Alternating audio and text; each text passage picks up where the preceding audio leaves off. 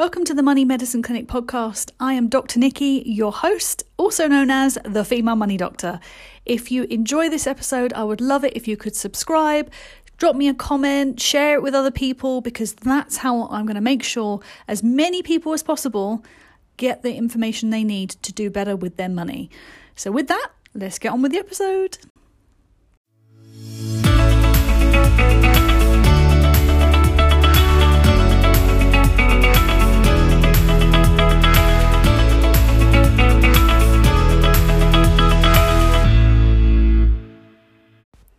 Okay, in this next podcast episode, I want to talk about your hormones and how they can affect your finances. Now, my background is in women's health, and I have to say, I'd never really thought about the idea that my money was being affected by my menstrual cycle.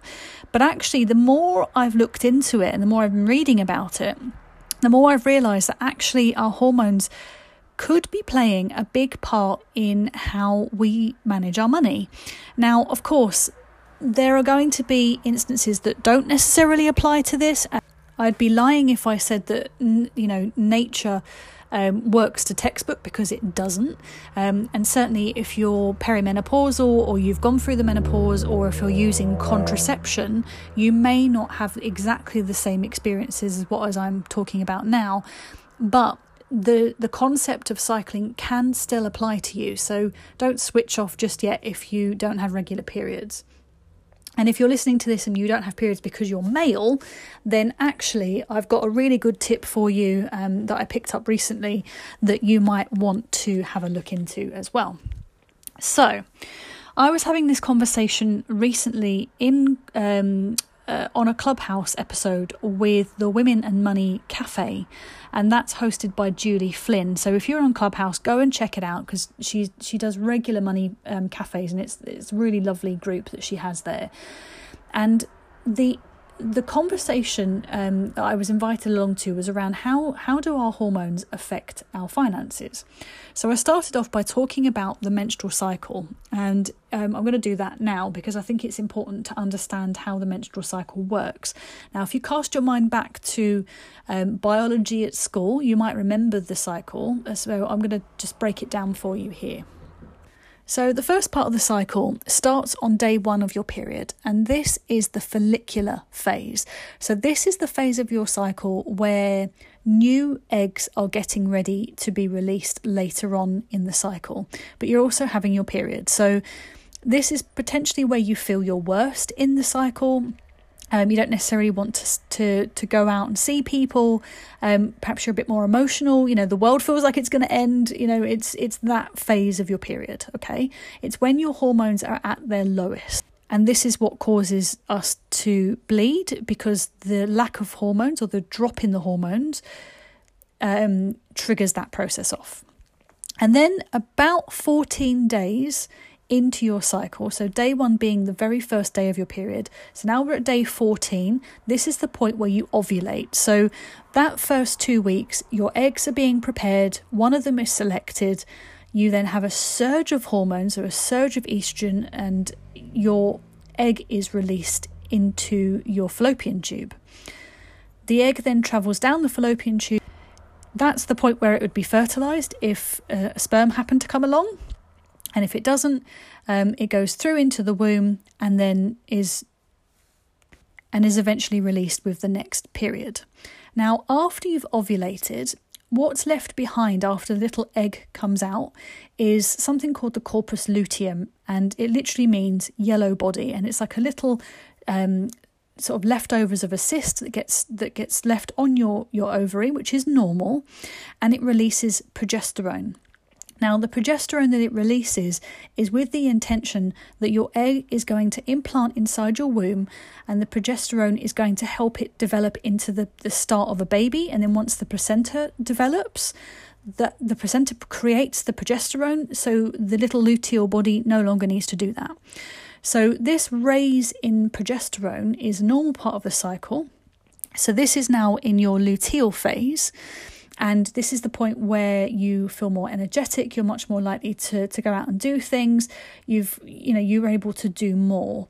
You might also feel more boob pain, have acne, feel a bit more bloated, because there's some of the effects that the hormone has on your body physically.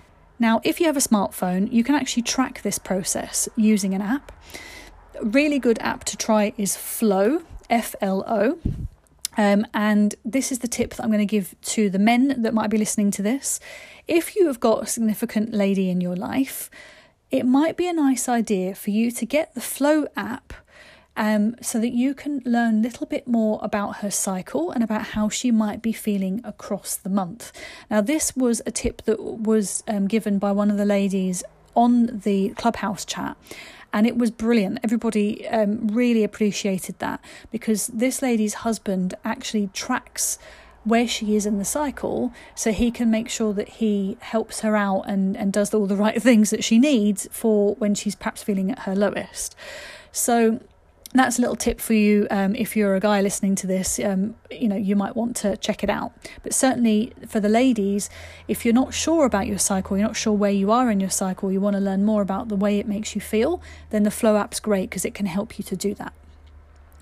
Now, how does this all relate to money? So there is research that is divided, it's not a consensus, that says that having a lack of estrogen and progesterone, so that point in your cycle where you're having your period, can lead you to not communicate as effectively as you would at any other point of your cycle. Now, the research is very split on this. There's no consensus to say that this is a definite phenomenon, but I would say anecdotally, we all feel it. So when you are having periods, you know that there are times of the month where you just want to be left alone, you don't want to go out and meet people, and then there are times of the month where you feel energetic and powerful and that you can do anything. So the research also looked at whether or not it affects the way that we spend money, and it has been shown that we are more likely to spend money when we're not feeling at our best, because we're more likely to spend money on snacks or things that make us feel good, versus any other time. So there has been research out there that has shown that we do tend to increase our spending around that time of the month. So if it is the case that our hormones do affect our emotions, which they do because we all experience that personally, then it stands to reason that we are going to be more likely to spend money emotionally at times where we feel more emotional. Now, it can go both ways. I mean, obviously, if you're feeling good and you're out socializing, you're going to be spending more money in that way. But equally, if you're not feeling so good and you just want to shut yourself at home and eat snacks, pizza and ice cream, then you could be spending more money that way. But the other part of this is about decision making. So if you are feeling more vulnerable and more emotional, you might not make decisions in the best light, because you're making them from an emotional basis. Certainly when you feel like the world's ending and no one loves you and your partner's being horrible to you and everything just feels like it's awful, is it necessarily a good time to start deciding how you're going to invest money or how you're going to spend it? Probably not. So you might want to wait for that feeling to pass and then make these decisions later on in your cycle. Now, I'm tarring everybody with the same metaphorical brush here. So if you don't feel that this has a major impact on the way that you do money, then don't worry about it. Just do what you do.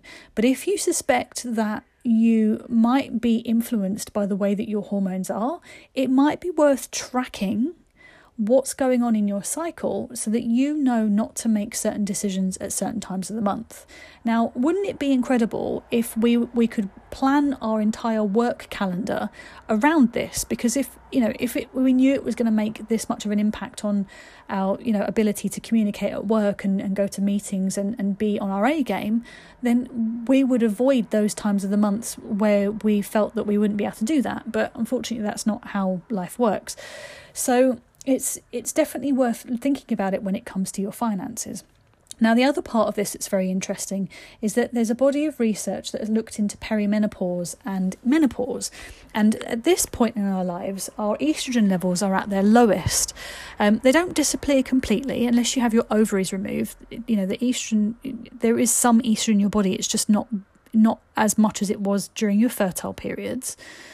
And there is some women who experience a lot of memory loss, forgetfulness, brain fog. They don't really feel like they're quite with it when they're going through perimenopause. And there's also research to suggest that long term, as women's estrogen levels drop, they are more susceptible to dementia.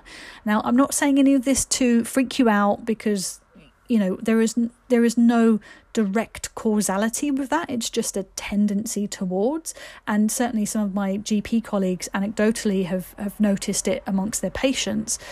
But anecdotes are not research, you know, it's just anecdotes, it's just stories.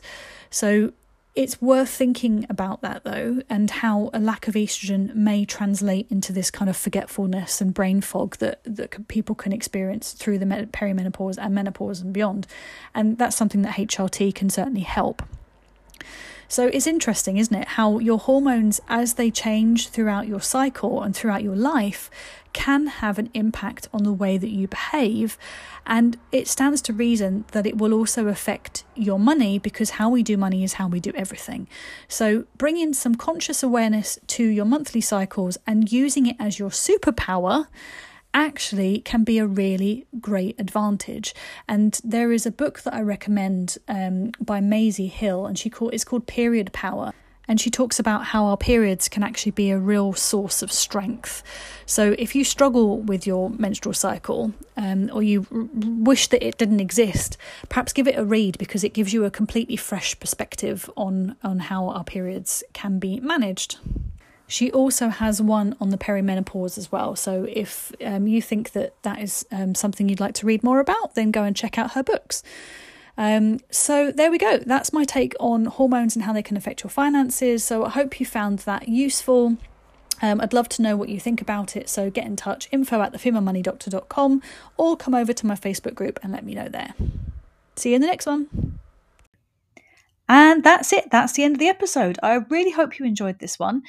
If you did, please like and follow and subscribe, because this is the only way that I'm going to be able to get this podcast into the hands of as many women around the world as possible. Now, if you're bored in between episodes, don't worry. I've got a Facebook group, Women Working Towards Money Freedom. Come and join us in there. I often do live sessions and training. It's all great fun in there. And also, if you would like to come and find me on any of the other social media platforms, I'm on TikTok and Instagram, and you know, it would be great to catch up with you there, and you can let me know what's going on for you. So you take care of yourself, and I will see you soon. Bye.